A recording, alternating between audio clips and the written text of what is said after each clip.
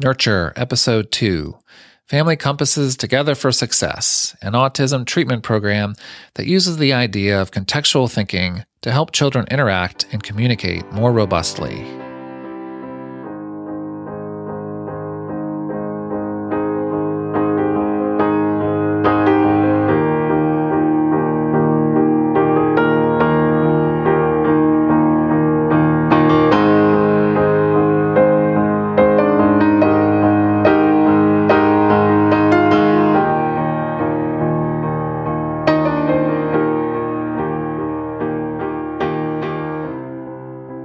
Hello, and welcome to Nurture, an early childhood development podcast, bringing you multiple perspectives on the development of young children and their families, best practices for early childhood professionals, and where parents and all kinds of families are welcome. I am Mark Gardner, host of the show. I am a clinical social worker, and my specialty is early childhood mental health. I work as a psychotherapist with young children and their families, and as a mental health consultant to a number of childcare and preschool programs in the Washington, D.C. area. On today's show, I will be talking to Dr. Moshe Shtuhl and Mr. Joshua Metz from Family Compass, a psychological services organization in Reston, Virginia. We will be talking about their intervention program for autism called Together for Success, and we will discuss a number of specific techniques that can be used with children with autism by their parents, teachers, or other caregivers that are based on an idea called contextual thinking. As Dr. Shtuhl puts it, contextual thinking is basically the ability to have something in mind and then to change it. This allows people to be flexible, adaptable, improvisational, and creative in their thinking and interactions, something that is very hard for people with autism to do. As interaction and relationship experts for young children with autism, they specialize on how to help them have more and better interactions with the people in their lives. In the Together for Success program, they train parents and other caregivers to be more effective at interacting successfully with their child. Drawn from play and relationship-based models, such as DIR floor time, as well as on a large body of early childhood developmental research on how babies learn how to interact and relate to their caregivers, they teach parents how to interact with their child in ways that grow the child's and parents' interaction skills. With lots of coaching and practice, they see families make wonderful progress. In this episode, they describe how to follow a child's lead, or how to join in play or interaction, even if what the child is doing doesn't look like play. Dr. Shtuhl and Mr. Metz leverage children with autism's abilities to notice changes in sound and movement to bolster interactions. You'll hear them demonstrate how pairing a sound with a hand movement can get a child's attention and lead to more back and forth interactions. They discuss how to dial up or dial down the expectations for the amount of and quality of responses from a child, adjusting what they call the contextual load of interactions in order to get in sync and help a child progress. Also, they'll demonstrate how to interfere with what a child is doing in a playful way, using what they call playful obstructions. These strategies can also be used by parents and caregivers to improve their actions with all children. And since they emphasize gestural and non-language-based modalities of interacting, these also can be especially helpful when interacting with children who are less verbal or are shyer and less willing to speak. I've heard them talk about these ideas a number of times, and I'm excited to get a chance to discuss these in more detail with them. If you'd like more information about the topics in this show, please go to nurturepodcast.com/episode 2. If you'd like to learn more about Dr. Shtuhl and Mr. Metz at Family Compass, please go to familycompass.com. I hope you enjoy the show. So, welcome to the Nurture Podcast. I'm glad to have the opportunity to talk with you all today. So why don't you tell me a little bit about who you are and where you work? Why don't you go first, Dr. Shtuhl? My first name is Moshe. My last name is Shtuhl. I'm the director of Family Compass in Reston, Virginia, as you said. And Josh and I are working with one of our programs is the Together for Success program, which is a program for toddlers and preschoolers with autism, with an emphasis on working or coaching parents and other caregivers in ways that can facilitate the child's development. And I'm Josh Metz. I'm a licensed clinical social worker, and as Moshe said, I'm working in the Together for Success program with the young children with autism or related developmental disorders. Okay. And how long has Together for Success been in existence? Well, let's see, it's 2015 now. Probably about 7 years, 7 to 8 years. Yeah, as a Together for Success program, 7 years, but I've been working with kids, young kids with autism for 20 years. Wow, that's great. So I understand that you all have developed a model called the Reston model to help children with autism. Can you tell me a little bit about what that is? Well, my own education in terms of early intervention with kids with autism was primarily through what's called the DIR program. I used to be on the faculty of ICDL, ICDL, which is an organization that primarily its main mission is to support and develop interventions for young children. Over the years, while working with Josh, we included new elements in this framework of the DIR, and over time we realized that we have a somewhat different framework to offer that we find to be quite helpful in thinking about how to help children with autism. And to add a little bit to that, a main focus of our work is really trying to work directly with the family itself, but also the child and the individual needs of the child. And what we found as we were working with families, we began to veer off, say, one particular modality or intervention. We'd be doing floor time, but then we'd find we'd be doing things that were working, that were eliciting the response we wanted from the child, but it wasn't really floor time. It seemed to be more of a behavioral approach. And we said, well, wait a second. Are we purists in terms of one modality, or can we borrow from others? And certainly the latter was a resounding yes, that yes, we should borrow because that would seem to be working. But another big part of it was we're working with parents directly, and we're coaching and training parents to use techniques. Now, we might be very comfortable using one technique, but what if the parent isn't comfortable using that technique, but they are another technique? So we found we were also trying to identify the things that would help the child, but we also had to identify the techniques or approaches that really resonated with the parents and primary caregivers. So as we began to branch out and beg and borrow from different intervention and modalities to fit the individual child, but also the individual family. And beyond adopting things from different approaches for intervention, it was quite enlightening to learn about basic research on autism, not on autism intervention, but on autism. Because when we intervene, the question is, what roadmap do we have? How do we understand autism? And over the years, we found literature, primarily from Europe, that offered us new ways to think about the core challenge with kids with autism, and helped us think about what we want to do in order to help these children. And that is, in a nutshell, this is the idea that contextual thinking is a primary core challenge or characteristic of children with autism. Yes, and I wanted to hear a little bit more about what some of the research was, or some of the books that you read that helped you kind of come to that understanding of contextual understanding as a core deficit. Can you say a little bit about that? The most direct book is a book called Autism as Contextual Thinking.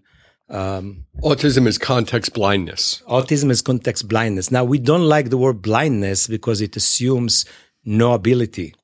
But rather, we like to think about it as inefficiency. And in a nutshell, the idea there, that take from other researchers as well, primarily Uta Frith in London, the idea is that every action, often when we think about, for example, communication, and communication is one of the main challenges in autism, we think about receptive language and we think about expressive language. But as it turns out, the the core challenge of children with autism is not necessarily just the expressive or just the receptive, but it is the ability to maintain reciprocity of ideas.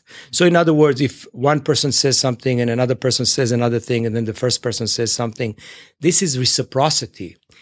And the main challenge is not just receptive language or expressive language, though kids with autism often have difficulties with these as well.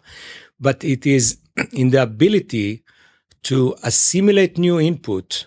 And based on this input of what you say to me, for example, I need to come up with a response. This response is not, it's not like there is right or wrong response, but rather there is a response that is in context or not in context. So, for example, if I tell you it is quite a cold day today, how are you going to respond to me? First, you need to understand what I say, and that would be the receptive language.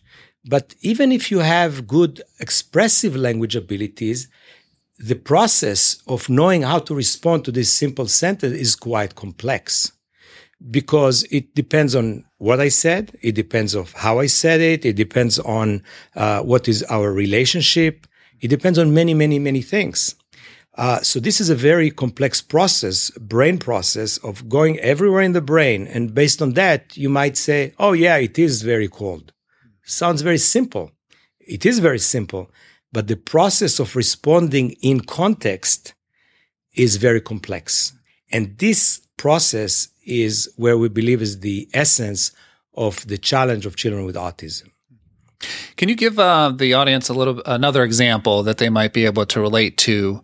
And I've heard you use these in some of your talks of how to help people understand this idea of contextual thinking. Let's take first, say, an older child who has verbal language, who has the ability to have a back and forth exchange verbally with a person. And this young person has been taught to say, hello, how are you? When he greets people. And he's really good at it. And that's a useful tool for him to use because he likes people and genuinely wants to get to know people. So you could imagine people coming over to his home and they arrive at the door and he goes to each and every one of them and says, hello, how are you? Hello, how are you? Hello, how are you? Hello, how are you? And then he turns and leaves. Now, the context was people arrived and people are expecting a greeting, and that's what you do. People have come into your home. So he did that. He did greet them, but then he turned and left. You see, all he knew how to do was to say, hello, how are you?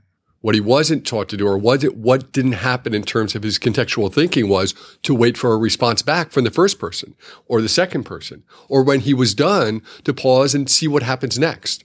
He simply read his script and then he turned and left. So although he did technically greet the people, you could see in the context of what happened there, it was off. There was something missing. So it was the beginning of a conversation, but the question is how to continue the conversation. And here you cannot trust or rely just on rote.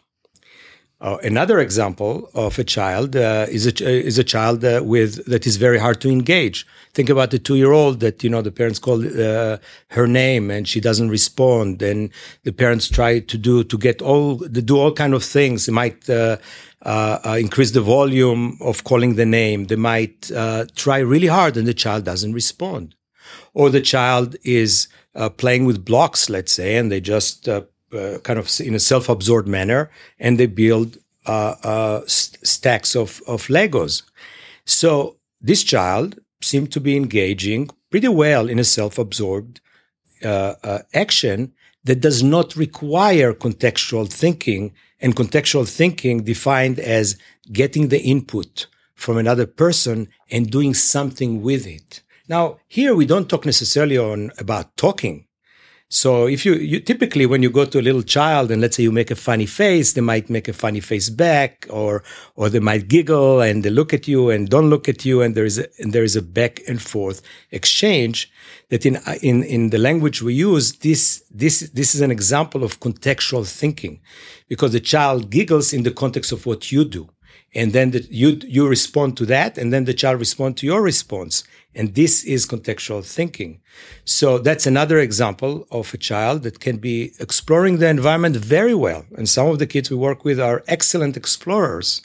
But when it comes to incorporating input from others and responding to others, that's so difficult for them. And indeed, the definition of autism is difficulty communicating, as we were basically having a back and forth that by its nature needs to be contextual, and a tendency for repetitive behaviors, doing the same thing again and again. Like this child was saying, hello, how are you? This child said it in the right context because he was taught to do that. But there is a tendency to use certain things again and again, because if the route of responding in context is not that available to you, you just memorize things and you repeat them again and again. So an example of repetition of a young child with autism, a young child might stack blocks many times because this action is available to this child. What's not available is the ability to improvise based on what's going on in the environment, because improvisation, by definition, is responding in context to what's going on in the environment, primarily in terms of people's responses, gestures, people's words. Nonverbal communication. Nonverbal and verbal. And all sorts of communications. And we've just used a lot of different words. We've used incorporating the actions of others. We've used reciprocity. We've used back and forth.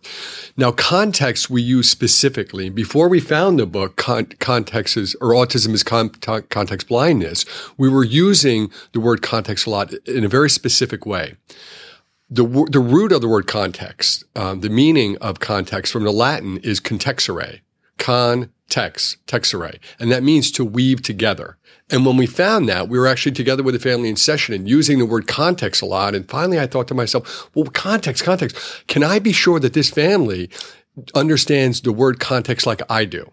So I went to my phone and I went to my dictionary and looked up the origin of the word context and found that it means to weave together. And that's exactly what we're talking about. The parent and child weaving together an interaction. The child stacks blocks. Well, those are the child's threads. But when the parent hands the child a block, well, the child's thread is there, but then the parent's thread of handing the block is there. The child takes it. That's another thread. And then the parent hands another block. That's another thread, and back and forth. And before you know it, you're having this tapestry of togetherness that's being created. So we realized that context is the right word to use and the right concept that we wanted to frame in terms of the work we're doing with families. And it is very interesting that when you look at child development research, not in regard to autism, even though the word contextual thinking is not used that much, but the same ideas are central for child development research for the last 30 or 40 years. But for some reason, when it comes to autism, and autism intervention specifically, it doesn't seem to be a part of the general repertoire that is used in talking about kids with autism. There's a lot of research about the importance of early back and forth with an infant and how this develops into a more complex interaction, and how emotional regulation or the ability to calm oneself becomes possible through this back and forth interaction. So these are things that are not new in the field of child development. For some reason, it was not part. It has not been a part of the discussion in regard to early autism intervention. So along the lines of helping children and people understand this concept of conceptual thinking, you also have an idea of what you call contextual load. Can you give a few examples or even maybe demonstrate a little bit in conversation some different ideas of contextual load? Contextual load. So we obviously we want to help kids be able to have to improve their ability, to improve their efficiency with contextual thinking, which might mean different things for different kids. Depends where they are. For a child who is nonverbal and self-absorbed, if we can develop interactions with them in which we react to each other, chase each other, run away, and look at each other, the kind of fun thing you would do with a young child, that would be contextual thinking. If it's for a child that is verbal, is to have more of an actual conversation of back and forth, etc. So we want them to do that, but obviously this is the core challenge that they have. On the one hand, we know if we are able to do that, like anything else in life, the more you practice, the better you get in doing this. So we are passionately looking for ways to engage kids with this kind of back and forth interaction. But that's hard for them. So we have kind of a vicious cycle that a child that has difficulties with reciprocity or with contextual thinking, with communication, does not get the opportunity to practice it because of this biologically constitutional challenge to start with. And because they don't get the practice, obviously they can't develop it enough. So the question is, how do we go about overcoming this challenge? And one of the main ideas about that is that we enable the children to participate in back and forth interactions wherever they are, but just a little bit above where they are right now, so they can practice this back and forth. And for that, we learned that one of the important ingredients is dialing up and dialing down the contextual load. So maybe I'll start with a dialing up, and Josh, you can give an example of dialing down. So dialing up, meaning giving when we dial up, it's just the idea is you give an opportunity for the child to respond in context. Because, let me mention just that intuitively, when we interact with children with autism, we tend to make it easier for them, for example, by asking them lots of questions. So think about the contextual load. If I ask you, what color is your shirt? Now, versus if I say to you, I love your shirt. If I ask you what color is your shirt, typically for kids with autism is much easier to answer because, assuming they have verbal abilities, because the answer, there's only one answer. And the child knows where to look for the answer by looking at the shirt and telling you the color of the shirt. Now, but if I tell you, I love your shirt, how do you respond to that? This is a much more contextual kind of communication. You need to, if sometimes we use wrote and say thank you, but sometimes I might say, I bought it at Costco, or there's no right answer. And to get to the in context appropriate answer, it takes this complex process that is hard for children with autism to make. So one of the things that we often teach parents of children that have some verbal abilities is to have some kind of a diet of asking questions and instead making statements. And when we do that, we dial up the contextual demands.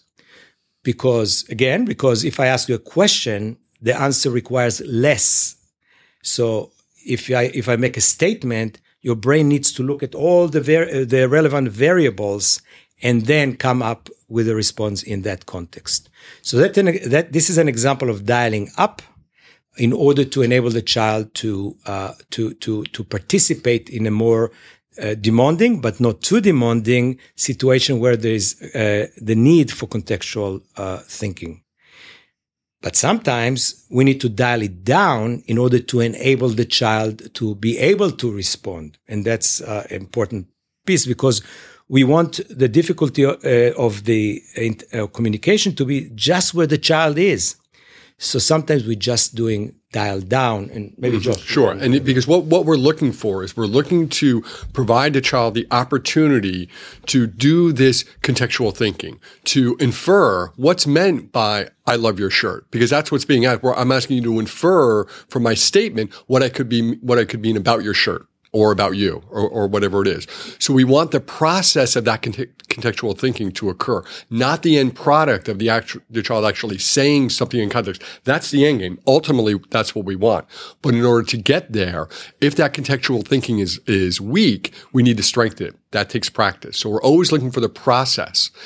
And very often parents come with their children to us with a lot of habits in place where they're asking them direct questions, closed-ended questions, because they get a response from their child. And boy, that's what they want. My child responds to me. So I ask, what color is that? What color is that? What shape is that? Because I get a response. When I don't get a response. So we then teach their parents, okay, what we want to try to do is start at a very high level, very high, and almost you think there's no way the child will be able to respond. Okay, that's the start. But if we do it right, we can always add support, reduce the contextual load by adding more scaffolding. And it would look something like this. It's time to go outside, and little Johnny needs his shoes. Now, typically the dad would say, Johnny, get your shoes. Johnny, put your shoes on. Right? And that's a direct statement, and Johnny will go get it. So instead we say, when it's time to go out, you say, Johnny, it's time to go out. That's it. Now, Johnny doesn't have any shoes on. What will Johnny do? Will he go get his shoes because he realizes, I need my shoes on? Wonderful. That was contextual thinking. But maybe Johnny's not ready for that, so he doesn't know what to do. So dad waits. Johnny doesn't respond. So then dad points with a big gesture at the shoes on the floor. Johnny! And he points to the shoes. Now, he never said, go get your shoes, but he now pointed. Well, Johnny put together, dad got my attention, and he's pointing at my shoes. I need to put my shoes on in order to go outside. Johnny doesn't do it yet. So then dad does it again. Johnny, your shoes. And then Johnny goes over. So we start way out here. My arms are way out by saying, Johnny, time to go outside. He doesn't get it. Pointing to his shoes. Johnny doesn't get it. Johnny, your shoes. Oh, that's where it is. Because I didn't say get your shoes. I just made the statement, your shoes. Johnny then made that inference. So in that way, we can use statements or open-ended questions, and we can modify them as needed, given what the situation is, to find that sweet spot. Where is the child in terms of their contextual thinking? So the benefit of starting at the high level is because we want to stretch that child's ability, and we don't want to assume that they're not there. Right. Just like Moshe said, we always want to start a little bit above the child's abilities to challenge them a little bit. So we make that statement. And as I often tell parents, when we're doing this type of work, when we're learning how to go on this question-free diet and make more statements and comments versus questions, I often say there's no success like failure. Meaning if we're failing a lot more than succeeding, then we're in that zone. We're in that zone of development where we want to be, because we're really challenging the process of contextual thinking. If we're succeeding too much, it's too easy, and the contextual load is too low. If we're failing, way too high the contextual load. So we need to balance it out, but we're looking for more failure than success when we're learning how to do this and when we're teaching parents how to do it. Another example of dialing down is sometimes that our aim is very modest, and modest is good because it's dialing down and it enables the child to succeed. So I'll give you an example of the child that in a self-absorbed manner builds a tower of Legos, and you try to interact with the child totally ignores you. If you bother them too much, they might turn away from you and keep doing the same thing. So this child does not get, at this moment, any practice of contextual thinking, of responding in context, because the child is so totally self-directed. So, and we know that we tried all kinds of things and the child does not respond to us. So an example of dialing down is to have modest expectations.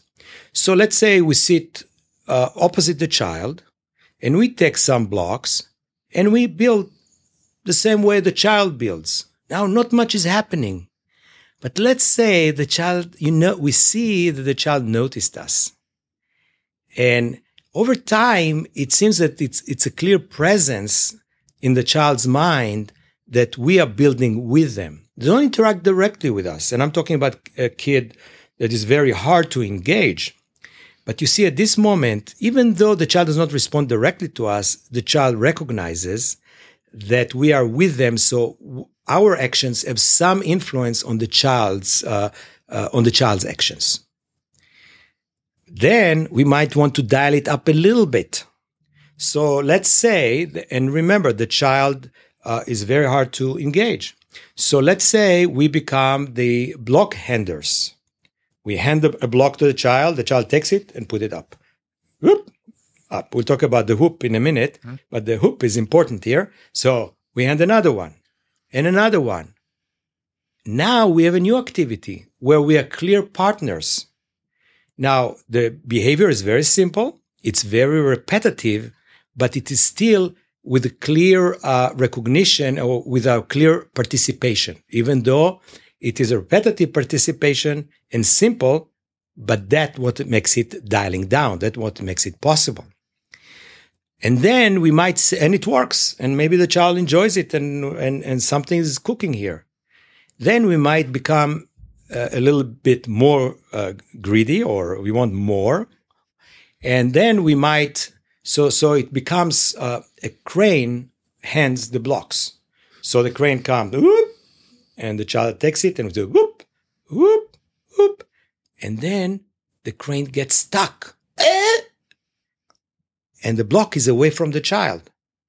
At that moment, the child wants the block to keep going so that he can put the next Lego on the pile. Now, let's say the child just by accident touches our hand while doing this. And we say, okay, let's dial down the expectation and treat this touch as if it means keep going, crane, and we hand the Lego to the child. And then we do it again. The crane gets stuck again.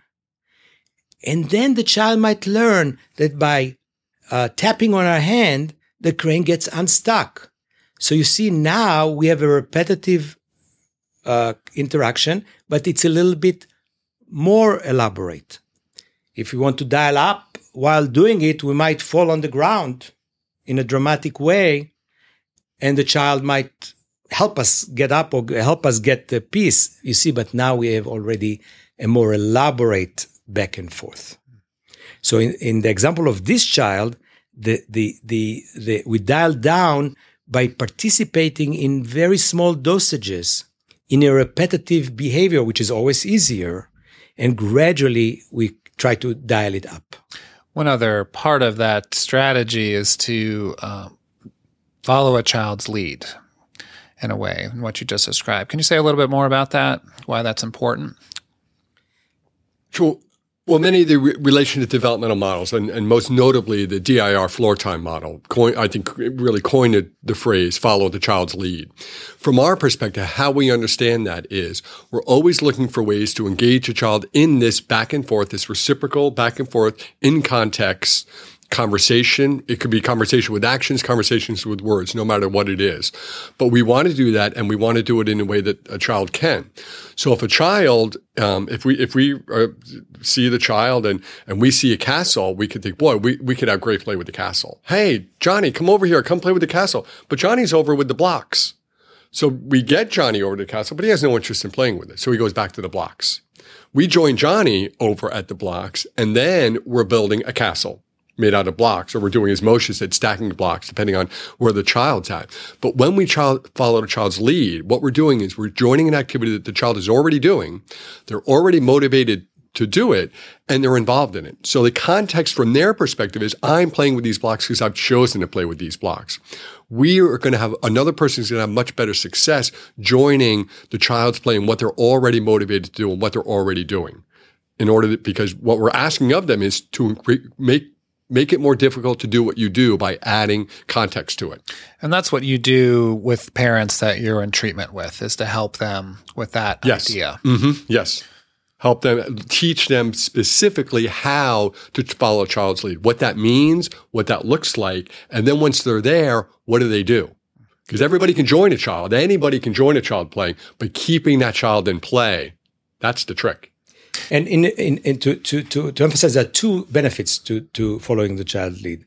One, a child is highly motivated to do what the child is doing. So we want the child to be motivated because it's so hard for the child to engage in back and forth, and they will do it only if they're highly motivated. The second reason that it's so important is what Josh mentioned, is that by following the child's lead, we, in a way, dialing down the contextual load requirements, because in terms of, think about the fact that contextual thinking is basically the ability to have something in mind and then to change it. So, for example, if we have a conversation, I say, oh, it's really cold today. And you answer to me, no, actually, I think it's quite warm.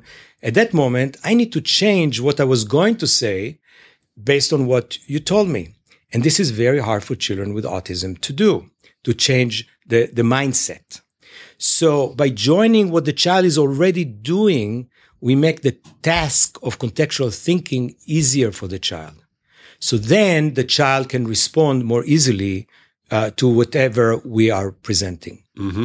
So increasing the opportunity for success for the child to start to exercise more behaviors that reflect contextual thinking. Yeah, and when we say follow the child's lead, we mean very specifically and literally follow the child's lead in what they're doing. And a great example of that is, I think everybody might be familiar with the sit and spin toy, where you sit down on it cross-legged and then you spin around. When that toy is brought out and the parents see it, they say, "Oh, Johnny," here's Johnny again. "Johnny, come, go on a sit and spin." And we try to get Johnny on a spin. He has no interest in doing it. He resists and he runs away. And then a little bit later, the sit and spin is still out and Johnny goes over to it again. And I tell the parents, "Wait, let's see what Johnny does." And Johnny kneels in front of it and spins it and stops and really looks at it spinning. And I tell the parents, "Now, what is Johnny doing?" "Well, I don't know." "No, what is he doing?" "He's spinning." "What is he spinning?" "The sit and spin." That's right. That's what he's doing. When they saw the sit and spin, they thought, oh, playing with the sit and spin means going on the sit and spinning. So if I want to join Johnny in playing with the sit and spin, I need to get him on there spinning, and then that will be playing with the sit and spin. But I say, well, no, he's spinning it himself. That's how he's playing with it, and that's what we want to join. That's what Johnny finds motivating, and then we spin it, and very dramatically we say, stop, and we slam it down. Oh, Johnny really liked that, and he laughed, and we did it again, and we join him in the spinning of the sit and spin. We're not on it yet, and maybe we'll never get on it. But in following a child's lead, we mean, and we teach parents to watch their children first, really take a look at it and be very literal and descriptive. What is the child doing with that toy? Because it might not be what we intuitively think should be done with that toy, but the child is doing something with it with purpose. So parents develop a real ability to get in sync with where their child is right in the moment. Yeah. And it seems like that actually then increases the amount of opportunities that parents will have with their children to help them with this contextual thinking. Mm-hmm. Would you agree with that? Absolutely. That's the goal. The goal is our goal is to coach or train or teach the parents or other people who might take care of the child to engage the children in this kind of back and forth exchanges. As I said, different levels depending on where the child is, with the idea that the more it happens, the more there is more mastery. Mm-hmm. One thing, Dr. Shtuhl, that you'd done in one of your earlier examples was to make some sounds as you were talking about that hypothetical child and moving the block and your beeps and your bops. And I believe you call that cross-modal synchronicity. Can you all talk a little bit more about that and what that is and how to use that with children who have autism? So cross-modal synchronicity, or maybe we'll start with nonverbal expression. We are all responsive to sounds. For example, kids typically respond to "uh-oh." Many parents do that because they notice kids actually respond to it. When you play with a baby, and that this ability starts really, really early. You can talk to them, but probably they won't understand you. But you might make sound like "blue, blue, blue," and the child might move his head back and forth. Or the child, or you might stick your tongue and the child will stick his tongue back. So we are born with this kind of an ability to be very sensitive and receptive to qualities of sound, qualities of movement. And when I say qualities, I mean things like in scientific literature, when they talk about it, is, for example, the rate of acceleration of the voice, like whoop. It has a meaning, and it corresponds to a lot of. We attend to it, and it's very meaningful. Cross-modal synchronicity refers to the idea that there is correspondence between sound and movement. So for, when you observe, for example, slow motion video of a mother and an infant, and you can see that they are almost they seem like they are dancing together. Movement leads to movement. Sound leads to sound. And the cross-modal synchronicity is, for example, if the parents make a oh, the child might jerk his movement a little bit with the same qualities as the sound, of the same qualities of acceleration and volume, so to speak. So this is something that we are all born with. The wonderful news is that typically kids with autism have this ability or this sensitivity to sound and movement relatively intact. So we can leverage this ability in order to support reciprocity. So when we interact with a child, we use a lot of these sounds and movements because kids respond to them so well. Mm-hmm. So maybe a couple of examples of what that looks like. So there's playfully taking things from children is a great way to engage them. Sometimes sneaking up on them, not scaring them per se, but letting them know, hey, I'm coming after you. I'm going to come and get your toy. So instead of just going over to them and taking it, well, they would probably have a reaction to anybody would. Hey, where's my toy? Come on, I'm going to start crying now, or I'm just going to retreat or not do anything. But if I come over and say, whoa, as my hand's getting closer, whoa. And then the child's looking up and they see my hand moving and they, with a smile on their face, jerk away. And and then with big affect, you got me. I'm caught. So there's two cross-modal synchronies. The first one is, whoa, that's the first one. And then they respond and I jerk back and attune to them. Whoa, you got me. And then I start to do it again. So we add sounds to our movements and our gestures to do exactly what Moshe said, to activate that mechanism that seems to be intact in the child's thinking so that they respond. So that they respond and really spend that extra time to say, hey, what's he doing? Why is he doing that? What should I do now in context of this hand coming towards my truck, my favorite truck, and that sound, whoa, I think it's coming closer. And that hand just might grab my truck. I need to do something. And all I had to do was make that sound with my hand going towards it. What I'm noticing here as we're recording, that there seems to be another modality that you're using very much, and is your facial expressions too. So we not only have movement, we have sound, but we also have visual input then in terms of how you're feeling or what we're saying. Sure, so is that exactly. It's trimodal. Mm-hmm. At least. Exactly. And what we found is that very expressive, it's like being clear. You're clearer. Let's say if you like something, you say nice versus nice. That makes a world of difference. So we always use the nonverbal aspects or the cross-modal synchronicity to amplify and clarify anything we say. So let's use the example of talking when we want to encourage kids that have some verbal abilities to engage in more verbal reciprocity with others. Well, one advice we give parents is say, and this is kind of dialing down, say your sentences should be short. Use very few words. But the other one, use them with great expression. And when you use with great expression, kids, people, everybody, you understand it better. And if you have difficulties with communication, the very clear message comes across it's much more likely for it to come across and for the child to capture the child's attention so that the child respond to it. So we say to the parents, everything you say it with an expression. Short, but big on expression. Short sentence, but big on expression.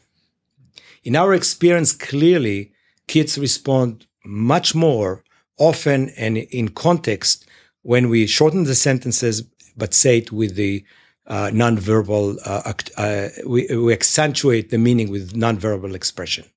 Just out of curiosity, do you find you're talking about big expressions and maybe increasing the volume of your voice? Does the reverse apply as well to reduce? So say a little more about that. So some children can be very sensitive to loud sounds, fast movement.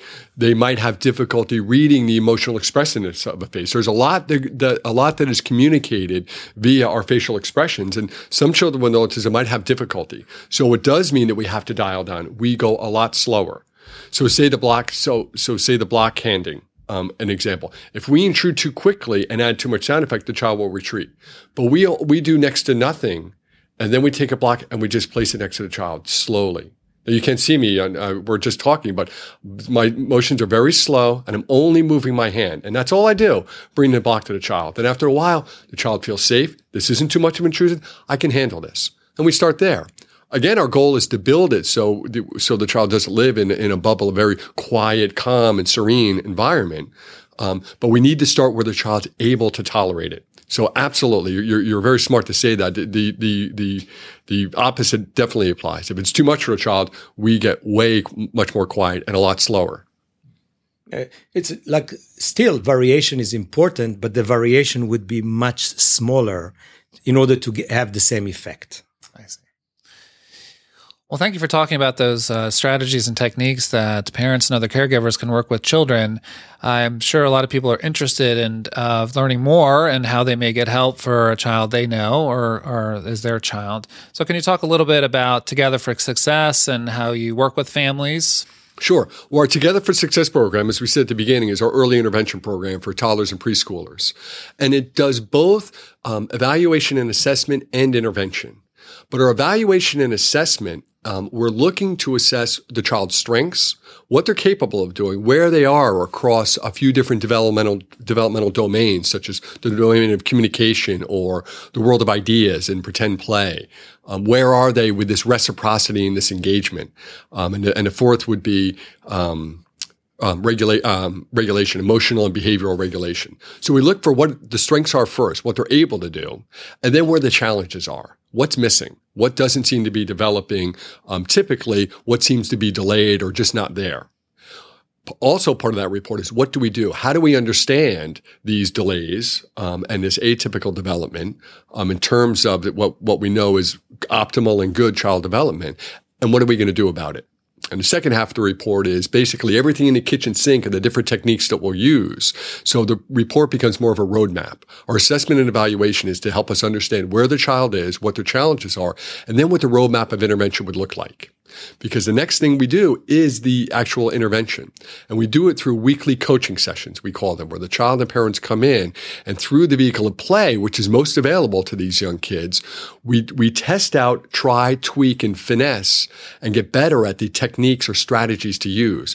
How slow do we need to go? How fast do we need to go? What kind of affect is good? What games or activities seem to really work well in getting that engagement going? The goal is to tease out these discrete techniques and then help the parents see how they can implement them throughout the day.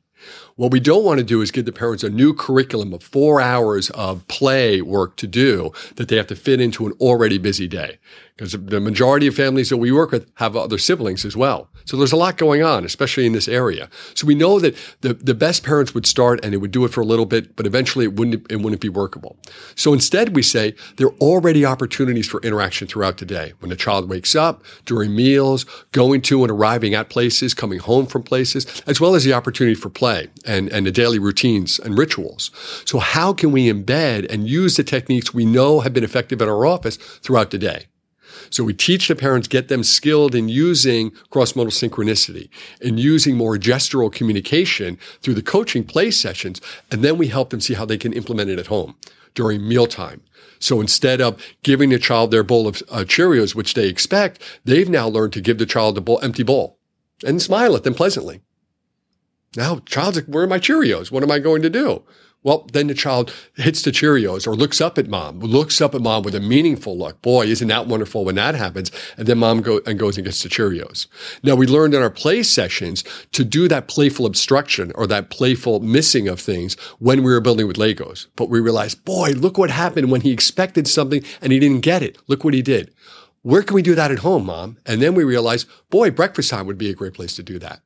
So the goal of the coaching sessions is for us to identify the techniques that work and then help the parents embed them into the child's daily life. The last part, and this is an important part, we work for 4-month blocks of time. So we meet every week for 4 months. And after 4 months, we want to assess again. We want to see 3 things. Is the child making progress in the way that Dr. Shtuhl and I expect to see the child making progress? Second, are the parents understanding what they're saying? Does this make sense to them? And third, and most important, are they reporting back to us that they're able to take the techniques, use them at home, and see the benefit of the work at home? When we see those 3 things happening after 4 months, we say, boy, that's great progress. So then we want to know what's next. What goals do we need to finesse? Do we just keep going with what we're doing because we're seeing progress and it's going well? Or do we need to establish new goals because such progress has been made? But every 4 months, we want to kind of put that stake in the sand to say, where are we at? Great. And what's the age range of children that you'll see? Well, as young as they can come, 1 year old, certainly, but pretty much up to about age 5, right up to kindergarten is the area that we're really trying to look at for this intervention program. And I know that parents who have a child who may have autism experience a lot of stress. And I just was wondering what you all do to address that when you start working with a family. I think that the main thing is that sometimes there is kind of dichotomy. Parents go through sometimes evaluations, and there is a question: is it autism or not autism? And this is extremely stressful for the family. And the first thing that we emphasize for the parents is beyond the label: is it autism or Asperger, which is not used anymore, or whatever else. We help them see the child's strengths and weaknesses. So we go beyond dichotomy of yes, no, to understanding, okay, these are the child's strengths. These are the weaknesses that we need to work on. The second thing is that I think that it's very important, in order not to feel overwhelmed, is for you to feel that you know what you're doing. And one of the important things that happen often is when parents feel successful in interacting with their kids, they see some progress that is a tremendous help in terms of not feeling overwhelmed, in terms of feeling determined and in charge of the situation. Also, it's kind of almost, we all know that family's well-being is the first priority. And we try to find ways, each family is unique and different, but we always try to find ways to help the child and the family feel calmer, feel more collected. We learned a long time ago that you can't work with a family or with a child if they are overly anxious, if they're overwhelmed, if stress is too high. So this is always the goal number 1. Great. Well, thank you so much, Dr. Shtuhl and Mr. Metz, for coming on the Nurture podcast. And I hope we'll have you back again sometime to talk more about how we can help kids with autism. It's been great. Thank you so much. Thank you. Thank you for listening to my conversation with Dr. Moshe Shtuhl and Mr. Joshua Metz from Family Compass. If you'd like to get more information about their Together for Success program, please go to the Family Compass website at www.familycompass.com. If you'd like more information about this episode, including some additional links to information mentioned in our conversation, please look at the show notes in your podcast app or go to the Nurture website at nurturepodcast.com/episode 2. I'm especially interested in your feedback. There are contact forms on my website, or you can email me at mark@nurturepodcast.com. You can also follow me on Twitter. I can be found at Nurture Podcast. Again, that's at Nurture Podcast. Also, I'd love to hear from you about other topics you'd like to have discussed, any particular guests you'd like me to have on, or if you're interested in being a guest yourself. I'm interested in having parents come on the show, as well as other early childhood professionals. In addition to listening to this show via the website, nurturepodcast.com, you can also subscribe to the podcast via iTunes or through your favorite podcast app on your iOS or Android device. For example, there is the podcast app on Apple devices and the Stitcher Radio app on Android devices, among many others. Search for Nurture Podcast and then click the subscribe button. Again, thank you for listening. I hope you found it helpful and empowering. May you and the young children in your life continue to thrive and be nurtured.